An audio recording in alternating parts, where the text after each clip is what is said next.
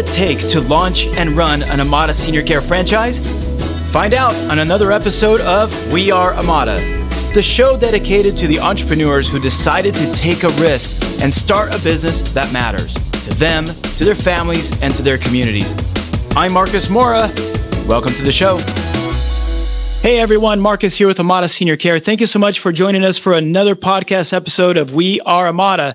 Today we have Ryan Hart, our franchise partner in Reno, Nevada. You could say that Ryan is Reno, Nevada Amada. He owns the entire market there. Not only just that he owns the franchise, but he really owns that market. He's local to the Reno market, and he's going to talk to you a little bit more about when he found this opportunity, what it meant to him to be in his hometown. And I think there'll be some things that will really surprise you about Ryan and what he's doing there in Reno. I can tell you right now, if you look at our franchise disclosure document, one thing we disclosed there is that Ryan billed $114,000 in gross billings in March of this year. And Ryan started his franchise in, I believe it was June of 2016. So that is pretty fast. I'm excited to introduce you guys to Ryan Hart. Ryan, welcome to the show. Thanks, Marcos. How's it going out there? Going great. Thank you for taking the time. I know you've had a busy day today, as every day, right? Indeed. Yeah, it's been quite the whirlwind lately. Yeah, so I really thank you for taking the time. And for those of you guys who are listening, there's a lot of you who may be in a pharmaceutical job or medical device job. So this will be good for you. Ryan, you spent a large amount of your career at Stryker and other companies like that. Would you give us just a quick introduction on who you are and what were you doing before Amada Senior Care? Yes, absolutely. So most of my life, I've been in sales since I got out of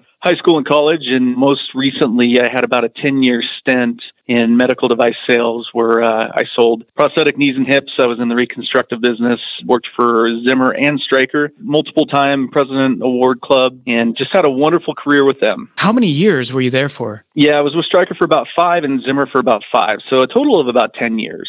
Okay, so you're 10 years in. Can you share just what got you interested in entrepreneurship? Why did you decide it was time? You know, more than anything, I just wanted to be my own boss.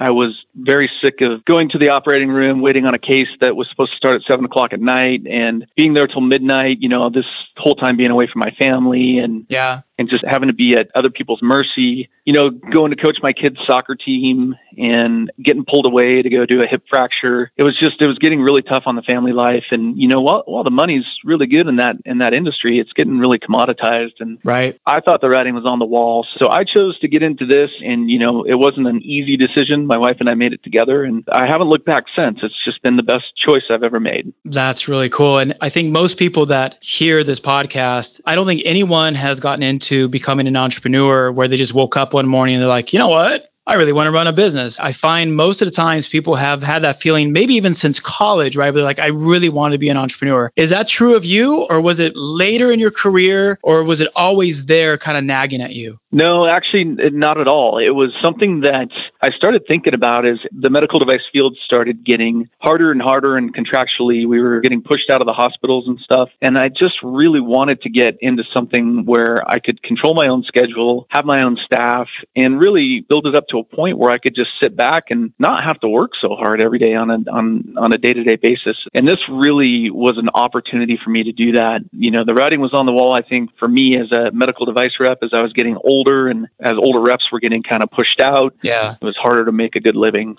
So then fast forward to where you found Amada Senior Care. By the way, how did you find Amada Senior Care? Well, Marcos, your guys' LinkedIn ads work wonderfully. Yeah. So I was poking around on LinkedIn, looking for, you know, opportunities, kind of trying to think outside the box a little bit. And when I first saw it, you know, I saw an ad that said "Life After Stryker?" And then I read kind of Chad and Tafa's bios a little bit and dug a little deeper, and then talked to my wife a little bit about it. And she kind of looked at me with a funny face and said, you know, this seems like a get-rich-quick scheme. Yeah. Which nothing could be further from the truth, because it's not a get-rich-quick scheme. It takes a lot of blood, sweat, and tears, but in a good way. Yeah. So, you know, building it up to the point where we are now in the short time that we have, I couldn't be happier with the choice I made. So you talked to your wife about it, and take us back to 2016. Give us your family structure. What do you have? So we have twin daughters that are now 8. So back then they were 6. They were just starting first grade. I was working quite a few hours a week doing medical device sales. My wife had a full-time job as a financial planner, and it was difficult to look at going from making a really good salary to perhaps making nothing for a couple of years. And so we had a pretty good lifestyle going. We had the fun stuff. We did a lot of camping, boating, and stuff like that. So it was a little difficult to look at not having any income for possibly a year or two. But we looked at each other and we said, you know what? If anybody can do it, I can do it. I've had a long, very successful career in sales. And at the end of the day, that's what this is. It is, right? We found some entrepreneurs that as they talk to the spouse, wife, and husbands that have been sort of on the collaborating side, the majority of them, if they became successful like you are becoming successful, there was 100% buy-in from the spouse way back then. And we've learned that if we're not careful, if we have somebody who's sort of that maverick spouse that just says, I'm going to do this, and the spouse is like, dude, I don't think you should, it creates a lot of problems. I think of the one person that you need to have your support when you're doing something as difficult as starting any business. It's got to be your spouse, right? Absolutely. And I was pretty lucky in that regard. My wife still makes pretty good money, and she had a long 20-year career in financial advising and financial planning. So we had that to kind of fall back on. But starting this business, I did not go into it with a partner at all. So I've been on my own since day one. So I've had to kind of figure out how to succeed on my own in a market where there's a lot of competition. So that's kind of my background. So one thing that I wanted to share with you guys about Ryan, I talked to you guys about his billings and how he's doing. It's amazing to see somebody like Ryan do what he's doing in a place like Reno, Nevada. And here's what I mean about that. Love Reno. And it's an amazing market and an amazing community. But I think what a lot of people think sometimes is that in order to be successful in home care, they have to be somewhere like a Beverly Hills where there's a lot of money, or, Central Park or Florida where there's a lot of seniors. And I don't remember exactly, Ryan, what the demographics are of Reno, but greater Reno is how many people total? We're approaching 350,000 for our entire area. And keep in mind, much of that is very rural. So we have a big geography of 80 to 100 miles of a big circle that, there's just not a lot of condensation of demographic for this type of market. I would say we're probably middle of the road for having a big senior community here. We don't have an absolute ton of them, but we're not really small on the demographic either. There is somewhat of a snowbird folks there from maybe Utah and other northern states that come and retire in Reno, right? Yeah, I would say that's accurate. And then a lot of them go snowbird elsewhere too, because we have pretty significant winters here. So, they leave when it's cold and come back when it's hot. But the core group of people that we take care of are typically, the long-term care insurance type people, or the fairly more affluent people, and then we've gotten into some other arenas as well. But yeah, we don't have a big market to go after here, so we've had to learn how to build this organically and learn how to win with what we have in front of us. And that's what I wanted to focus on this podcast, guys. Is we found with entrepreneurs like Ryan that very rarely is it the territory. And maybe some of you guys know this is coming, and I can't help it, but leading with heart. Here's Ryan Hart.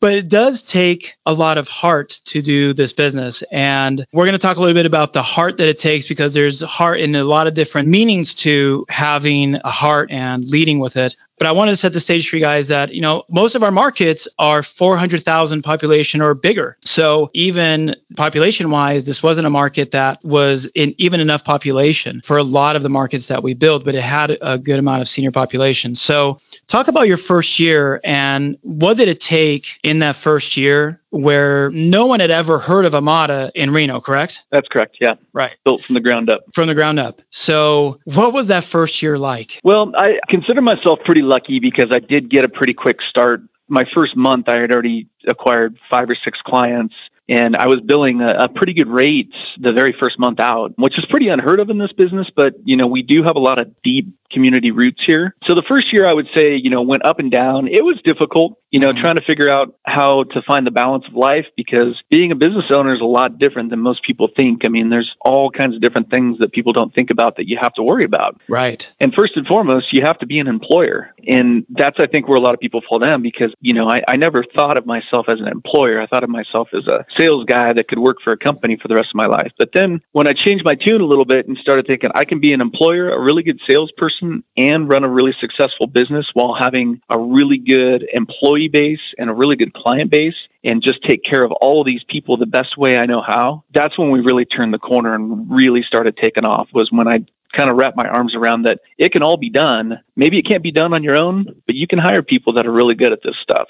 So that's what I did. I got a really good crew under me, and that's when we started taking off and started getting into the big numbers. You feel that the path to success there was making sure that you had not just your efforts, but making sure that you had the right team to help you build the business. Absolutely. And, my thing was, if I take really good care of my employees, they're going to take really good care of my clients. Right. So I've always had kind of an employee first type thought process where if we take good care of the caregivers, they're going to take great care of our people. And even now, it's still that way. And I'm very involved with them, and I know all their names and all that. But then the other piece of it is, if you're not out there being desperate and you just are out there not treating it like a business as much as you're treating every single one of your clients like they're your own parents, then you're going to succeed. And that's what it really takes, is just not worrying about picking up your next case, but worrying about the clients that you have and taking really good care of them. And then you start really picking up steam. So the two things that you just covered, leading with heart as far as your staff, your team, and treating them as best as you can. I remember Tafa used to talk about caregivers will stay with you indefinitely if you treat them well. Your clients will all leave someday, right? Your clients, they may pass away. They may go into another type of care, or whatever may happen there, right? But your caregivers and your staff are the ones that are really going to be with you for a very long time. So that being said, was that intuitive to you? Did you know that would be the case? You had not been an employer before. How did you dig in and know that that was important? How'd you get to that? Well, once you start and you get 10 or 20 caregivers on staff, and then you start building your scheduling staff and all that stuff, really what I did is I asked them, what do you guys like? What do you want to see? I didn't just make the decision for them. And I thought that was kind of a really unique approach to it. And I also didn't try to do everything myself. I know what my strengths are and my weaknesses. I hire someone to do that now, and I delegate to them. And that's one thing you can do when you're an employer. You can work as hard as you want. I mean, the first year, I was working probably 60, 80 hours a week, every single week, all weekend. Yeah. And now I don't have to work that hard because I have people that want to work for me and really want to drive toward the number. I compensate all of my internal staff on goals that we hit on a monthly basis. And so we're all striving towards the same goal. Did you start implementing Traction there as well? No, we did not. We have not. Chad is actually coming out in a couple weeks to get that going. That's awesome. But it sounds like you are already goal-based with your staff. Absolutely. Yeah, and my caregivers too. We've implemented some things attendance-wise that we compensate them and reward them on having really good attendance, and, just make it so that they really want to do the right thing, because if you never put it out there, then, they're not going to ask. It's always better to reward people on good behavior rather than punish them for bad behavior. Love it. Yeah, absolutely. So that's one of the parts that I wanted to touch on is your staff. Now, you also talked about something I think is really important that maybe people don't intuitively think about. Going out there and trying to do the best for the client as opposed to thinking about where's my next case? Where's my next case? Can you go into that a little bit more? Yeah, for sure. So I do about 95% of our new client intake still. I go out and meet the clients face to face. Up until a month or so ago, I was doing most of all of our marketing on a daily basis. So I'd go up in the field and make sales calls and go meet with my referral sources, go out to lunch. We take them out for happy hour, stuff like that. You are the face of Amada as far as they're concerned, right? You are it. I am, yeah. Yeah. For the referral sources. It's been for the referral sources for sure. And it's been up until recently where I don't have time to do it anymore because we're taking on typically 6 to 10 new clients a week. So I'm busy out there just doing intakes and trying to have my hand involved in running the business and stuff. But I'm still really, really involved on a daily basis. And I'm here every single day. People can call on me and they can come to me if they need stuff. So yeah, I would say just be really involved and my suggestion is always don't be an absentee owner, because that's when people start kind of trying to run your business for you, and that's where things start falling down a little bit. Yeah, no kidding. You had a lot of strong community roots in the market already. You spent a little bit of time in San Diego, but you grew up in Reno. And your parents and your in-laws, are they all there too? Yeah, they are. And actually, my in-laws, we take care of Mom, who has late-stage Parkinson's disease. So, that was a big plus on my scoreboard too, was having gone through that experience and having to hire another caregiving agency to come in and take care of her before we had this up and running. I'm just kind of learning from their mistakes a little bit and just seeing, wow, we can do this a lot better. That was something that my wife and I learned pretty quickly, is you can always do better than your competition. Because there's a lot of competition out there, and a lot of them don't do it very well. So that's right. Yeah. When you started going out, do you feel like your community roots were a big driver to your success? Let me ask you that. Do you feel that it was? It was definitely helpful. There's no doubt about it. I grew up here and played sports here, up until I was kind of going through college, and then broke away and went to San Diego for quite some time. Regardless, for all intents and purposes, I was starting fairly fresh in this business while having hospital connections and stuff. They didn't really necessarily parallel with this business, but what I really did was went out and made myself a really big pillar in the community and made sure that I was at every community event that involved the senior population, and made sure that I was involved in the Alzheimer's Association, and just really put myself out there to be involved in all that stuff. And I think that was a big notch on my headboard, was being able to do that. Yeah, because you can't rest on, I know everybody, I'm local, the business is going to come, right? It may have helped you get started, but in no way is that going to make up for the amount of work you actually have to do. No, it definitely doesn't hurt. Sure. But it's not going to make your business. I mean, I spent countless dollars, countless time being out in the community and being involved with community events and whatnot. So when you're talking about your clients, the other part I think that you identified is so important to service them. When you start the business, you have this idea of, man, am I ever going to find any clients? Talk about what led you to be able to get these 6 referrals a week. What did you have to do with these referral sources to get them to trust you and start referring you that business? I think for me, it was being on call basically 24/7, always picking up the phone and always getting right back to people and saying, you know what? I'm not sure that I can staff that right now, but if I can't, I'm going to refer you to someone who can. Mm-hmm. So it wasn't, being too hungry for the business. And that's one thing that I always try to tell new franchisees when they're thinking about getting started, or right after they get started, they'll call me and say, hey, what can I do differently? And I always tell them, don't be too desperate. You have to be hungry and you have to be out there putting yourself out there. But if you're out there being desperate in front of referral sources, they're going to see through that and they're not going to like that. They're not going to refer you business. But if they trust you and they know they can call you 7 days a week, and you're going to be there within 25 minutes to do an intake on a new client, then guess who's going to get the next call every single time? And so I did that for the first year and a half. I mean, now I don't have to do that anymore because I have someone that's on call all weekend. Uh-huh. But up until about 6 months ago, I was the guy. I was the one that everybody called. So you just have to be that guy. You have to be that person that everybody knows and trusts and knows that they're going to take care of things when they call you. Because that one phone call, regardless of if you can staff it, regardless of what's going on in your life, when you become that trusted resource, they're going to dial your number. Because anytime they dial any other number, it's some other craziness, voicemail. Right? Exactly, voicemail. But you're actually picking up the phone day or night. It's so interesting how so much of this business is related to the relationship you have with the referral sources first, and then to the clients. We talk about this a lot in people going through this process of learning about Amada and how it works. How much of your business comes from your referral sources and how much comes from online or, I don't know, other efforts? Well, up until about a month ago, when we got some contracts with some hospitals for staffing, I would say 95% of our business was strictly referral source. Mm-hmm. It was just referrals from skilled nursing facilities, from,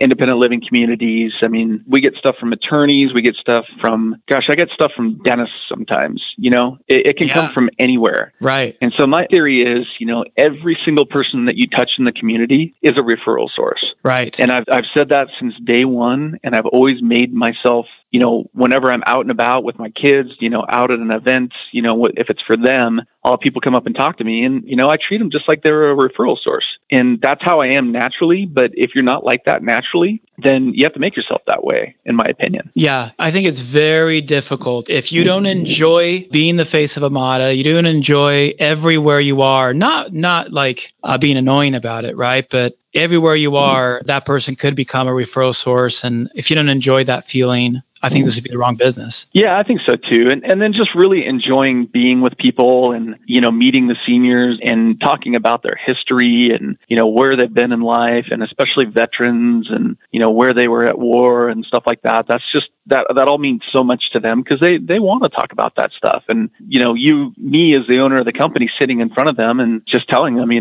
I can have someone here tonight. I have 120 caregivers on staff. Yeah. It just eases their mind. It just makes them feel so much better that you're going to take care of things as the owner of the company. So I mentioned in the beginning of the call that in March of 2018, which was not even a year and a half, I think that you'd have been open, You billed $114,000 gross for that month. That was in March. What does the future hold for Ryan Hart and Amada in Reno? So we're hoping to be in the $3 million club by the end of the year, which is going to be a pretty unheard of accomplishment from what I understand on the history of the franchise system. And that'll be at the end of year 2 for my business. And then my 5-year plan is to be in the top, 1 or 2 in the whole system. And then in 10 years, who knows? I might pass it off to my kids. Yeah. I might keep it. I might sell it.